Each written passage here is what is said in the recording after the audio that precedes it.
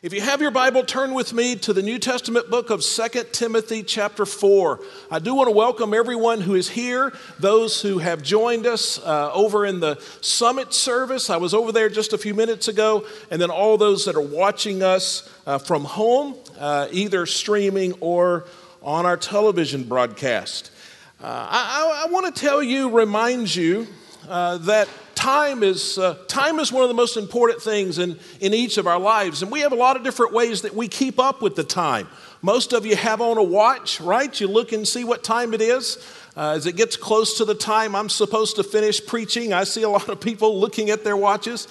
Then a lot of us keep time with our telephones, right? Our cell phones tell us what time it is.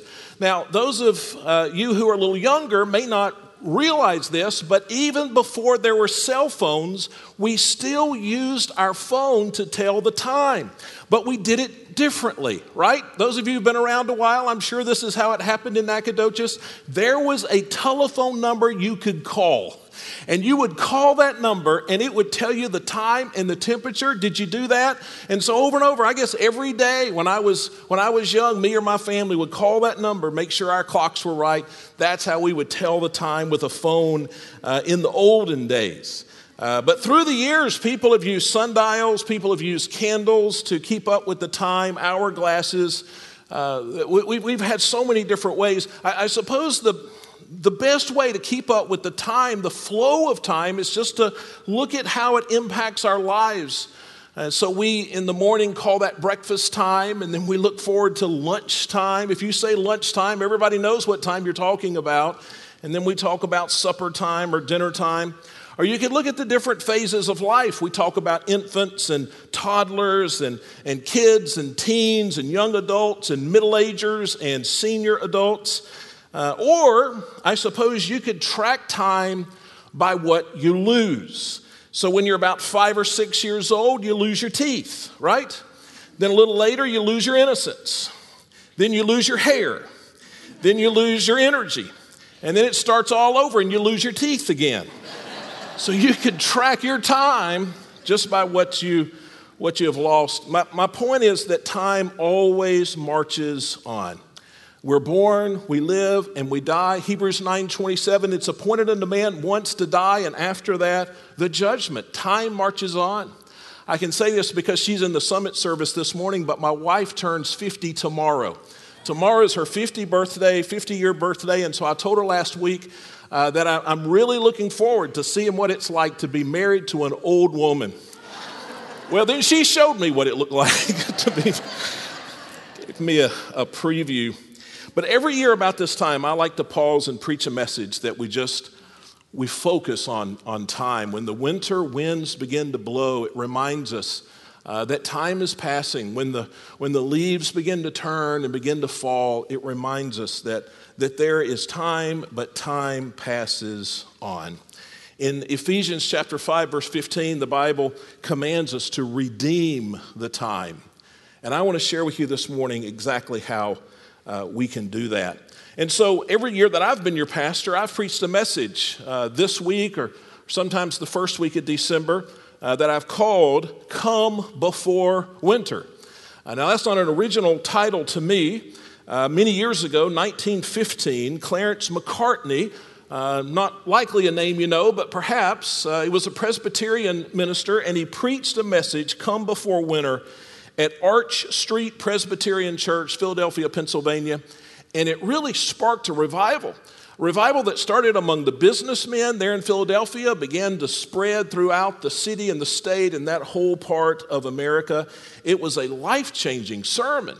And so McCartney decided he would preach the same sermon again the next year. And word for word, he stood up and preached the same sermon. And he did that for 40 years. Some people have suggested it's the greatest sermon ever preached on American soil. McCartney died in 1957. The next year, right here in Texas, Criswell, the pastor of First Baptist Dallas, decided to pick up the mantle, and he preached the sermon. Again, almost verbatim. And for years, Criswell preached that sermon. Today, pastors all across the world this time of year preach a sermon, their own sermon perhaps, but similar sermons titled Come Before Winter, as we take a look at the passing of time. And so look with me in 2 Timothy chapter 4, and I just want to begin to read some verses, and I'll explain the setting as we go.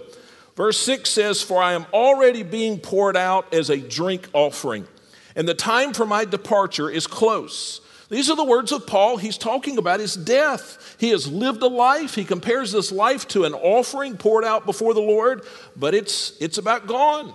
Death is close. Verse 7, "I have fought the good fight. I have finished the race. I have kept the faith. There is reserved for me the crown of righteousness, which the Lord, the righteous judge, will give me on that day, and not only to me, but to all those who love his appearing." So the Apostle Paul, we believe, wrote this from a jail cell. He has been arrested for his faith, for saying that Jesus is risen, and he is in the city of Rome. And so somewhere between about 64 and 68 AD, he was executed in that jail cell. 64, the city of Rome burned. And the Emperor Nero blamed it on the Christians. He probably did it himself for some political reasons that wouldn't mean much to us today. But the city burned, and there was a great persecution of Christians that followed. We know that Nero died of sort of suicide in 68. So between 64 and 68, Paul was killed. He's in prison when he writes these words. It's easy to hear the finality in these words. Do you see it? The time has come for my departure. My departure is close. I have fought the good fight. Paul knows that his life is about over. Now continue to read verse 9. He says, "Make every effort to come to me soon." So this is a letter he's writing to a man by the name of Timothy, pastor of the church of Ephesus probably at this time. So make every effort to come to me soon. Now that's perhaps the most important sentence in all that we're going to read. So notice it. Make every effort to come to me soon, because Demas has deserted me since he loved this present world and has gone to Thessalonica. Crescens has gone to Galatia, Titus to Dalmatia. Only Luke is with me. Bring Mark with you, for he is useful to me in the ministry. I have sent Tychicus to Ephesus. When you come, bring the cloak that I left in Troas with Carpus, as well as the scrolls, especially the parchments. Now it's interesting here. Timothy is told by Paul, I want you to come, and I want you to come quickly, and there's some things I want you to bring when you come. The first thing you need to bring, of course, is yourself. Paul wanted to see Timothy. Timothy was meaningful to Paul, valuable to Paul. There was a close relationship between the two. But notice he also asked for some other things. He asked that Timothy bring Mark. Now, I don't know if you know the story, but Mark, one of the disciples, you read about Mark and Paul back in the book of Acts going on a mission trip together. But Mark didn't follow through like Paul thought he should follow through. And so there was this big split. There was this big division between the Apostle Paul and Mark.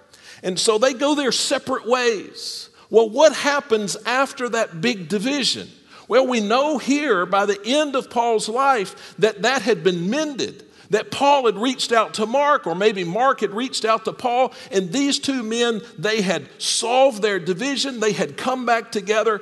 This is the mark of a spiritual man. This is the mark of a spiritual woman, that we don't let divisions just fester in our lives, but we work somehow to fix them. And Paul had done that. And so he says to Timothy, Timothy, when you come, bring Mark with you, because I miss him and I need him and I want him to come. Another thing that Paul asks for is his cloak. He knows that winter is coming. It's about to get cold in this prison cell, and so he asks for his cloak. Now, I thought here I would just take a moment and read to you a little bit of the original message preached in Philadelphia all those many years ago, just to give you a flavor of what that was like. He talks about the coat, the cloak. Here it is. He is to bring the cloak too, which Paul had left at the house of Carpus in Troas. What a robe the church would weave for Paul if it had that opportunity today. But this is the only robe that Paul possesses. It had been wet with the brine of the Mediterranean, white with the snows of Galatia, yellow with the dust of the Ignatian Way, and crimson with the blood of his wounds for the sake of Christ. It is getting cold at Rome, for the summer is waning, and Paul wants his robe to keep him warm. And so McCartney was he was a master of words. Now, a third thing that Paul asks for Timothy to bring is his books. And I'm impressed with this. Even at the end of Paul's life, he has not lost the desire to learn more about God and His Word. He knows that his days are coming to an end. It's not like he's going to do a lot more preaching or a lot more teaching. He knows he's about to die, but still he has such a hunger for knowledge, for spiritual truth in God's Word that he says, bring me my books. I want to study to the very end. I think this is another mark of a spiritual man or a spiritual woman, that we never tire of studying God's Word, that we always have a desire to dig deeper, to know more, to learn more about our Savior, and Paul had that. Now I want you to see one more verse here in 2 Timothy chapter 4. Look at verse 21. And in fact, we'll just look at part of the verse. Paul says, make every effort to come before winter. There's that phrase, come before winter. You see that the first few words of verse 21 really match the first few words of verse 9. In verse 9, make every effort to come. In verse 21, make every effort to come. These are tied together. Paul is saying, Timothy, please, it's urgent. Come now. Come before winter. I need you. Here, bring these things and come soon. Now, why was Paul so urgent about this? Why was this such a big deal to Paul? Well, let me share with you three reasons why it was urgent. First of all, the brevity of life. Paul knew that life was short. He really had written his obituary back in verses 6 and 7 and 8 that we read a moment ago, and he knew that there were just a few drops left in his life. He saw his life as a drink offering being poured out to the Lord, and it's almost gone. He knew that every time the door opened in his jail cell, it could be the executioners who have come to take him away. He knew that every time he had a meal, it might be his last meal. He knew every time he saw the sunset, if he did see the sunset, that it might be the last time he saw the sunset. He was awaiting his execution. He knew life was short. Now, here's why that's important for us. Our lives are short. Now, not because we're awaiting execution, but just because life is short, life is brief. And we need to have the same urgency because we understand the same things that Paul understood. Life is short. None of us know what's going to happen tomorrow. None of us know what's next on our agenda. Listen to James chapter 4. It says, come now, you who say today or tomorrow we will travel to such and such a city and spend a year here and do business here and make a profit. Yet you do not know what tomorrow will bring, right? Who would have guessed a year ago that this is what life in America would be like today? I mean, if you'd have suggested this a year ago, people would have thought you were crazy. They would have locked you up if you said this a year ago. None of us know what's going to happen tomorrow. And then he says at the end of that passage, for you are like a vapor that is here only a little while, and then it vanishes. Life is brief. And even if you live to a ripe old age, life is still brief. Life goes faster and faster and faster the older you are, right? I remember when I was a young person and people would tell me that, I just thought that they were nuts. I thought you get old, you lose your hair, you lose your mind, you say crazy things. But as someone who's much older than I was a few years ago, I can see life is going faster and faster and faster, and undoubtedly some of you will stop me as we're exiting the church this morning, and you're going to say, Pastor, you have no idea. And I'm sure you're right. I remember as a little boy waiting for Christmas. It seemed like this time of year was the slowest time of year ever. And my mom, who ordinarily was a great a great mom, but she was cruel to us between Thanksgiving and Christmas because she would put this calendar on the refrigerator that had one piece of candy for every day between Thanksgiving and Christmas. And so we would go and we would unwrap one piece of candy, take it off the little calendar, and you could track how many days till Christmas. And I remember that drove me crazy. 2 or 3 times a day, I would go to the calendar and count how many more days. And then, that afternoon I'd count, it'd be the same number of days. I'd be so frustrated. It seemed like Christmas would never come when I was a little kid. Now, what happens? Thanksgiving and then just bam, it doesn't even seem like there's time between Thanksgiving and Christmas. Life goes faster as we get older. I have to be careful with my words here, but, there's a stage of life when we believe in Santa Claus.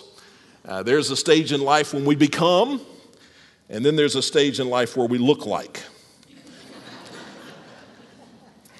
I thought I would encourage you this morning by doing some math. I want to compare a 78-year lifespan to an 18-hour day. Now, the experts say that we will live on average about 78 years. I know many of you have outlived that, and I hope you all outlive that. But let's just use that number. And let's say that you're born at 6 a.m. So one day, starting at 6 a.m., ending at midnight. So birth at 6 a.m., death comes at midnight. How old is it at your house? And so if you're 25 years old, it is 11:46. It's just about lunchtime. If you're 45 years old, it is 4:23 in the afternoon. If you're 55, it is 6:42. The sun's beginning to set.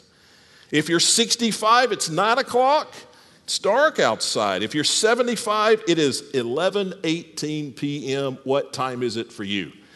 Happy holidays. Just in case you don't have the message, let me compare the same 78-year lifespan to a calendar. You're born on January 1st. Your life ends on December 31st. What day is it? Well, if you're 30 years old, it's May 20th. If you're 40 years old, it's July the 6th. If you're 50, it's August 22nd. If you're 60, it's October the 6th. If you're 70, it's November the 24th. Listen, I'm trying to convince you of something that Paul understood that gave Paul his urgency. Life is brief. Do you know that? Your life and my life, it's brief. It's but a vapor. But there was something else that Paul knew, not only the brevity of life, but the brevity of opportunity. Paul and Timothy, they lived about 1,000 miles apart. If you travel by sea, it's about 1,000 miles. And that's really how you would get from one place to the other, from Ephesus to Rome, as you would sail across the Mediterranean Sea. But the problem is the winter season is the storm season in the Mediterranean. And they didn't have all the fancy weather equipment that we have today and satellites and those kind of things. And I don't know how much that helps us today, to be honest. But in those days, you just didn't sail in the winter. Because if you got in the Mediterranean in the winter, it was very likely a storm could come just out of nowhere and it would destroy your ship and you would die. In fact, Paul had been in one of those shipwrecks where they were trying to get somewhere. They should have stopped. They decided they could get just a little further if they would go quickly. And sure enough, they got caught in one of these winter storms and the ship sank and Paul almost died. See, not only is our life brief, but the opportunity to do the things that God would have us to do, that opportunity is brief. Sometimes a door that's open today will not be open to us tomorrow. Sometimes the storm season comes. Sometimes it's winter. Sometimes the very opportunity to do something for God, it's brief. It's brief. And Paul knew that the chance for Timothy to come before winter came, before the storms came, the opportunity was brief. And then the third thing, very quickly, before we get into the heart of the message, there's urgency here because of the disposition of the heart. Over time, our hearts lose their passion. Over time, our hearts cool down. And when God puts something on our heart, when God convicts us of something, when God calls us to do something and we know we need to confess this sin, we need to fix that relationship, we need to make that decision, If we don't do it then, likely we will never do it. The conviction of God, the work of God, over time, just the disposition of our hearts will change. You see that in a parable that Jesus gave in the book of Mark. I'll just read to you a couple of verses. Mark chapter 4, verse 4, Jesus says, "And he sowed seed, and some fell upon the path, and the birds came and devoured it." He's talking about the person who's planting the word of God. Maybe somebody like me, somebody that's preaching the word of God, and I'm casting God's seed to you right now. And he says some of the seed will land, it'll land upon your heart, but because you don't do anything with it, because you don't let it sink down in you and change you, the birds will come and just take it away. The disciples didn't know exactly what that meant, so Jesus explained it a few verses later. He says, some are like the word sown on the path. When they hear, immediately Satan comes and takes it away. I can't tell you how many times as a pastor I've seen somebody this close to making a decision that would have changed their life, maybe changed their eternity. But they decided that they would wait till tomorrow or a week from now or a different season in life. And almost every single time, those people never made the decision that they knew they should make. The disposition of your heart changes. So with that in mind, each year I spend some time just praying about what are some areas that the Lord would want us to come before winter. What are some areas where we need to take up the challenge and we need to do something now? What are some things that are urgent in our lives? And I want to share 3 of those with you today. First of all, we need to come before winter in the area of living life. Living life. I read Ephesians 5:15 to you a moment ago. Let me read it and expand it. It says, pay careful attention to how you walk, making the most of your time, redeeming your time. Now, what's the opposite of redeeming your time? What's the opposite of making the most of your time? Well, the opposite would be to waste your time or to just ignore your time or to be careless with your time. See, I believe the Lord has put something on every person's heart. I believe God has called you to do something. I believe there's a reason that you're still here and still breathing and still have energy. God has something for you to do. Maybe it's some dream, some vision that you're burdened with. Maybe you need to serve in some ministry. Maybe you need to start some work for the Lord. Maybe you need to make an impact on some group of people. Maybe it's kids or homeless people or some other group of people. Maybe you need to engage in some sort of missions. Maybe you need to accomplish some great task that the Lord has put upon your heart. Maybe you need to solve some great problem. But I believe God has called you to do something, and most of us know exactly what that is. I think for some people, God has given you a picture of somebody you should be. Not just something you should do, but somebody you should be. Maybe God has burdened you to be a father who is known for how much he loves his wife and loves his children. Maybe God has burdened you to be a woman who is a woman of prayer. Maybe God has called you to be a person who's generous or godly or kind. God has called us to be somebody. And then I think sometimes there's just a task that God has burdened us with. Maybe to go and share the gospel with a family member or a friend, and their name just keeps coming to your mind. You need to go share, you need to go share, you need to go share. And you just said tomorrow. It's never happened. Maybe God has tasked you with being a blessing to somebody. Maybe God has tasked you to adopt children that don't have parents. But I believe God has put something on all of our hearts. The problem is, for most of us, for most of those things, we genuinely believe that we will do them. We plan to do them. We have the best intentions to do them. But mostly, we just wait. I think what we tell ourselves is, I will do those things when life settles down. And I don't want to hurt somebody's feelings this morning, but can I tell you when life will settle down? When you are dead. That's when life will settle down. You can't wait to be obedient to God. When life settles down, it'll be too late to be obedient to God. Now's the time. Come before winter. I remember a little over 25 years ago, I was pastoring a church in rural Mississippi, and I did something that at the time was not very well received or popular. But it's interesting. Since then, I've had so many people reach out and talk about just how the Lord has used that in their lives. So we had we called it a weekend revival, which I was a new pastor at the church, but that was a custom that they had for a long time. And so it was my turn to lead it as the new pastor, a weekend revival. And so I was going to preach on Friday night, Saturday night, and Sunday morning. So 3 sermons in 3 days. And I decided to make an event out of it. So I said, I'm going to preach on heaven, all 3 sermons in a row on heaven. But on the first day, when they came on Friday night, everybody was excited. This was something they had done for years, and they were really into it. So they came on Friday night, and I passed out these forms that asked them to prepare for their funerals. It asked them to pick out the songs they wanted to be sung, the scriptures that they wanted to be read, and then it asked them to write their obituary. What exactly do you want the pastor to say about you? And so they had Friday night to do it. I reminded them Saturday, we're all to bring them together to church on Sunday. And they felt obligated to do it. That's a little bit of just that rural way of life. But none of them enjoyed it. It was misery. But I tell you what, we wrote our obituaries of what we wanted to be true of our lives the day we died. And on Sunday morning, many of the people in that church, they gave that obituary to the Lord. And they said, no longer will I wait. This is who I want to be for the honor and glory of God.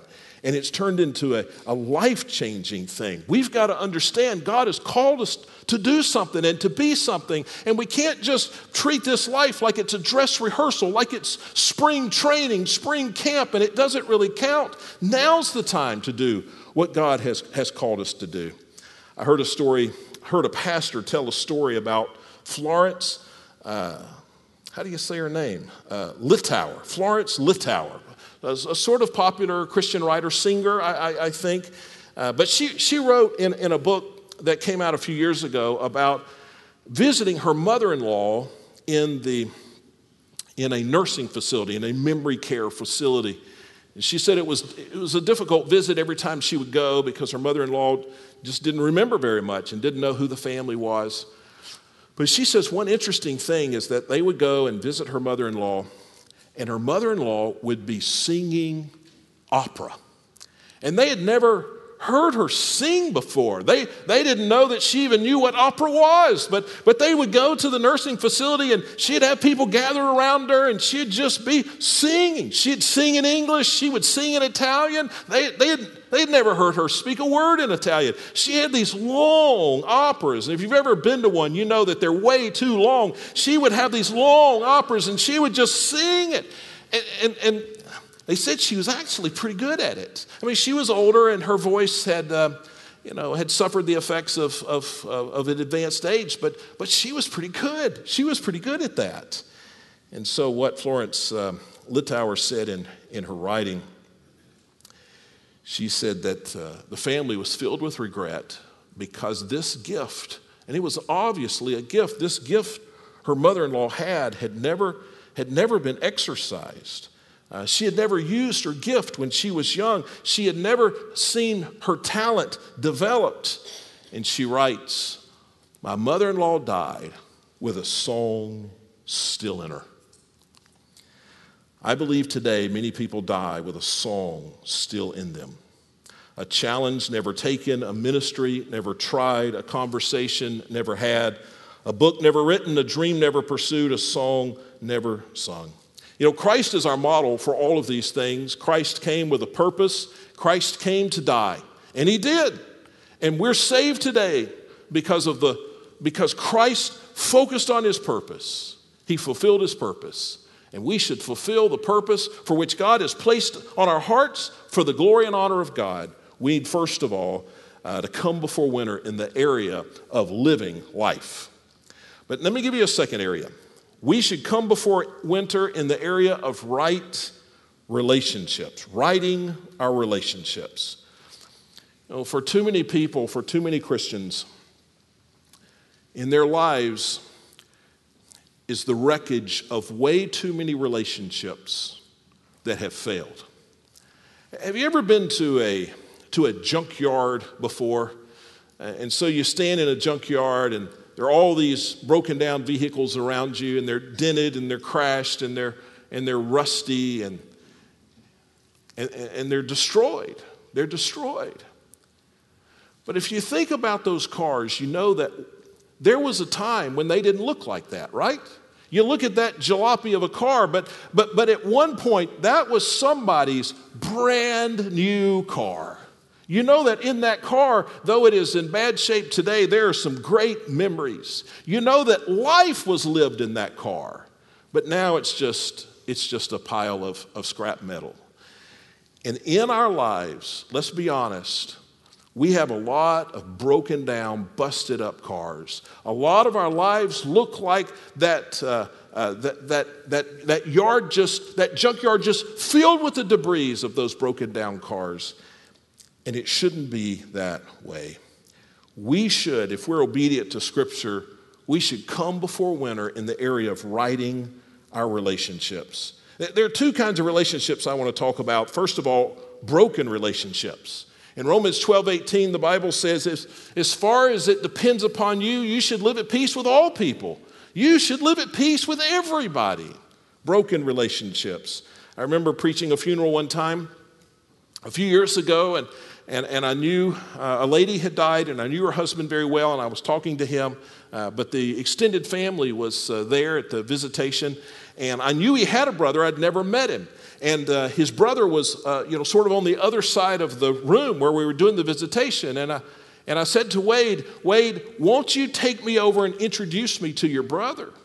And he said, Pastor, I can't do that because I haven't spoken to my brother in 30 years. Thought, what a shame that we as Christians would have such wreckage in our lives. It is time to come before winter in the area of broken relationships, to humble ourselves, to let Jesus be our model, to speak before it's too late. Listen, church, more depends upon this than you know. Listen to how serious Jesus is about it with something he said in Matthew chapter 5. He says, if you are offering your gift at the altar, that means you're coming to worship.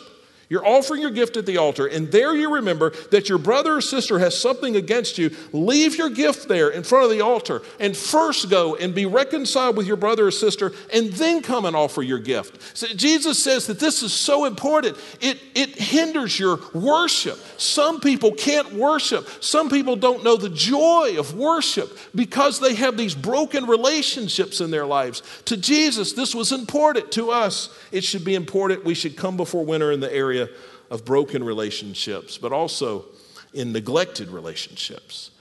I think some of the greatest pain in life comes from the things that we don't say. And I've sat with so many people who have had loved ones pass away, and they have told me, Pastor, there are still things that I needed to say.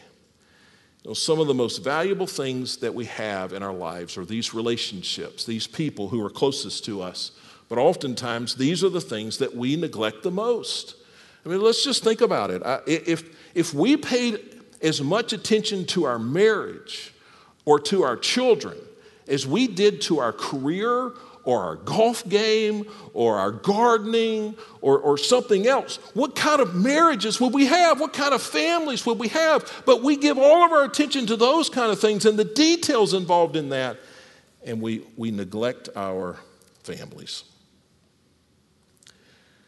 One of the hardest working pastors I've ever known, sort of a pastor hero of mine, is Johnny Hunt. I don't know if you know that name, perhaps a well-known name, but a few years ago he really burned out in ministry. He just worked too much and he just burned out. He suffered from the stress of the hard work he was doing, and his wife was suffering as well, and she said that she was lonely and miserable.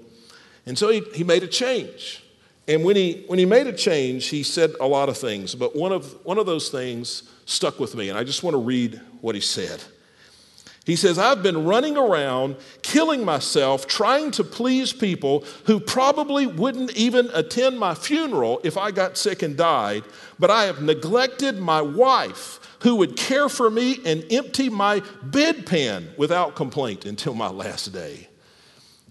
He said, I'm going to change my focus. Again, Christ is the model. Christ came while we were still sinners to make peace with us, to reconcile us with God. We should come before winter in the area of relationships, these neglected relationships. I want to take just a minute and just talk to the men that are here. Men, let me talk to you as the person who will likely preach your funeral, or I will today represent the person who will preach your funeral. And let me tell you something that's going to happen. So the day after you die, I'm going to go and sit down with your wife, and some other family members will likely be there. And we're going to talk about you. And I can tell you, because I've had that conversation hundreds of times, I suppose, we're not going to talk about your promotions. We're not going to talk about the positions you held. We're not going to talk about your awards. We're not going to talk about your golf score. We're not going to talk about your wealth. Your wife won't bring any of that up, and I won't ask about any of it. I tell you, we will sit there for an hour and we'll talk about two things: the love that you had for a small group of people, your family, and the love that you had for the Lord. And I can tell you that will be the beginning and the end of our conversation. We need to make sure that we're living for the things that count. And for most of us, the things that count the most is that we love the Lord and we're not neglecting the closest relationships that we have. And so then the final area we need to come before winter is surrendering to the Savior. This is the most important area. You know, I don't know how long any of us have to live, but I do know that it's appointed unto man once to die. We will die. And after that, the judgment. I know I keep talking about funerals today, but one more time perhaps. When I was pastoring in Ohio, most people in Ohio, at least the area I lived in, they didn't have a connection with the church. They didn't have a connection with the pastor. And so when somebody died, there was no pastor. Most funerals in that part of Ohio anyway happened without any pastor or preacher. So I went to all the funeral homes in the area. There were 3 or 4 or 5 of them, I don't remember. And I told the funeral home, listen, I'll preach anybody's funeral. Anybody, anytime. I don't need any money. You just call me and I'll come. If I don't have something, I'll come even last minute. And so I did a lot of funerals in Ohio, a lot more funerals there than I do here. And so I'll tell you how it went. So I would get a call. These are people that I'd never met before. I didn't know them. They didn't know me. But I'd get a call, and so I would go to the funeral home about 1 hour before the service. The family would be there. We would sit in a room. They'd close the door, and I would ask about the person who had died. I would ask the wife about her husband, or the children about their mother or their father. And so they would tell me a little bit. I'd take a few little notes so that I could, speak to those things. But then I would ask, because this is the whole reason I was doing these funerals, I would ask about the person's spiritual life. I was there really to share the gospel. That was my interest in this. And so I'd ask about the man's spiritual life, or the mom or father's spiritual life. And it was interesting, the family you would see them scrambling a little bit with their words. And they would tell these stories of what they thought was evidence that their lost loved one had some connection with God. And they'll tell you, and I think they're true stories. They'd say, well, I remember there was a crisis and he called out to the Lord, or I remember he lost his job one time, and so he went to the church and he did this. And so they tell these stories, and in their minds, and you can tell they're desperate to believe this, in their minds, those stories, that's evidence that their lost loved one had a relationship with God. Now, I don't know anybody's relationship with God. I don't have some special insight into that, but I want you to know as a Bible teacher and as a pastor, I saw it completely different than they did. They thought that this was evidence that their loved one was saved. I saw it as evidence that God had convicted their loved one, that God was working in that loved one's life, that God was calling that loved one to surrender and to give his or her life to the Lord. I saw it as the patience of God working in the life of a person who never did respond to the grace of God. You see, so many of us, if we're just honest, there are all these signs in our lives that God is working, that God is drawing us, that God is convicting us of our sin, that God is reminding us that there's someone who's in charge of everything and that He is our only hope. But none of that is worth anything if we don't respond. None of it's worth anything. Now, I would never stand up at one of those funerals and just tell them, well, I think your dad is lost. But in my mind, I would say, well, with all the evidence, I would think that with all the evidence you've given, I don't believe your dad is in heaven. I believe that's evidence that God loved your dad and reached out to your dad and tried for a lifetime to bring him to heaven. Listen, God has worked in our lives. God has convicted us of sin. There are people who are listening to me right now, and you can point to things in your life. It's clear that God's been working, but it doesn't count until you respond. You know, so many times we won't say no to God, but we will say something that has the same effect. We'll say tomorrow, not now, wait a little longer.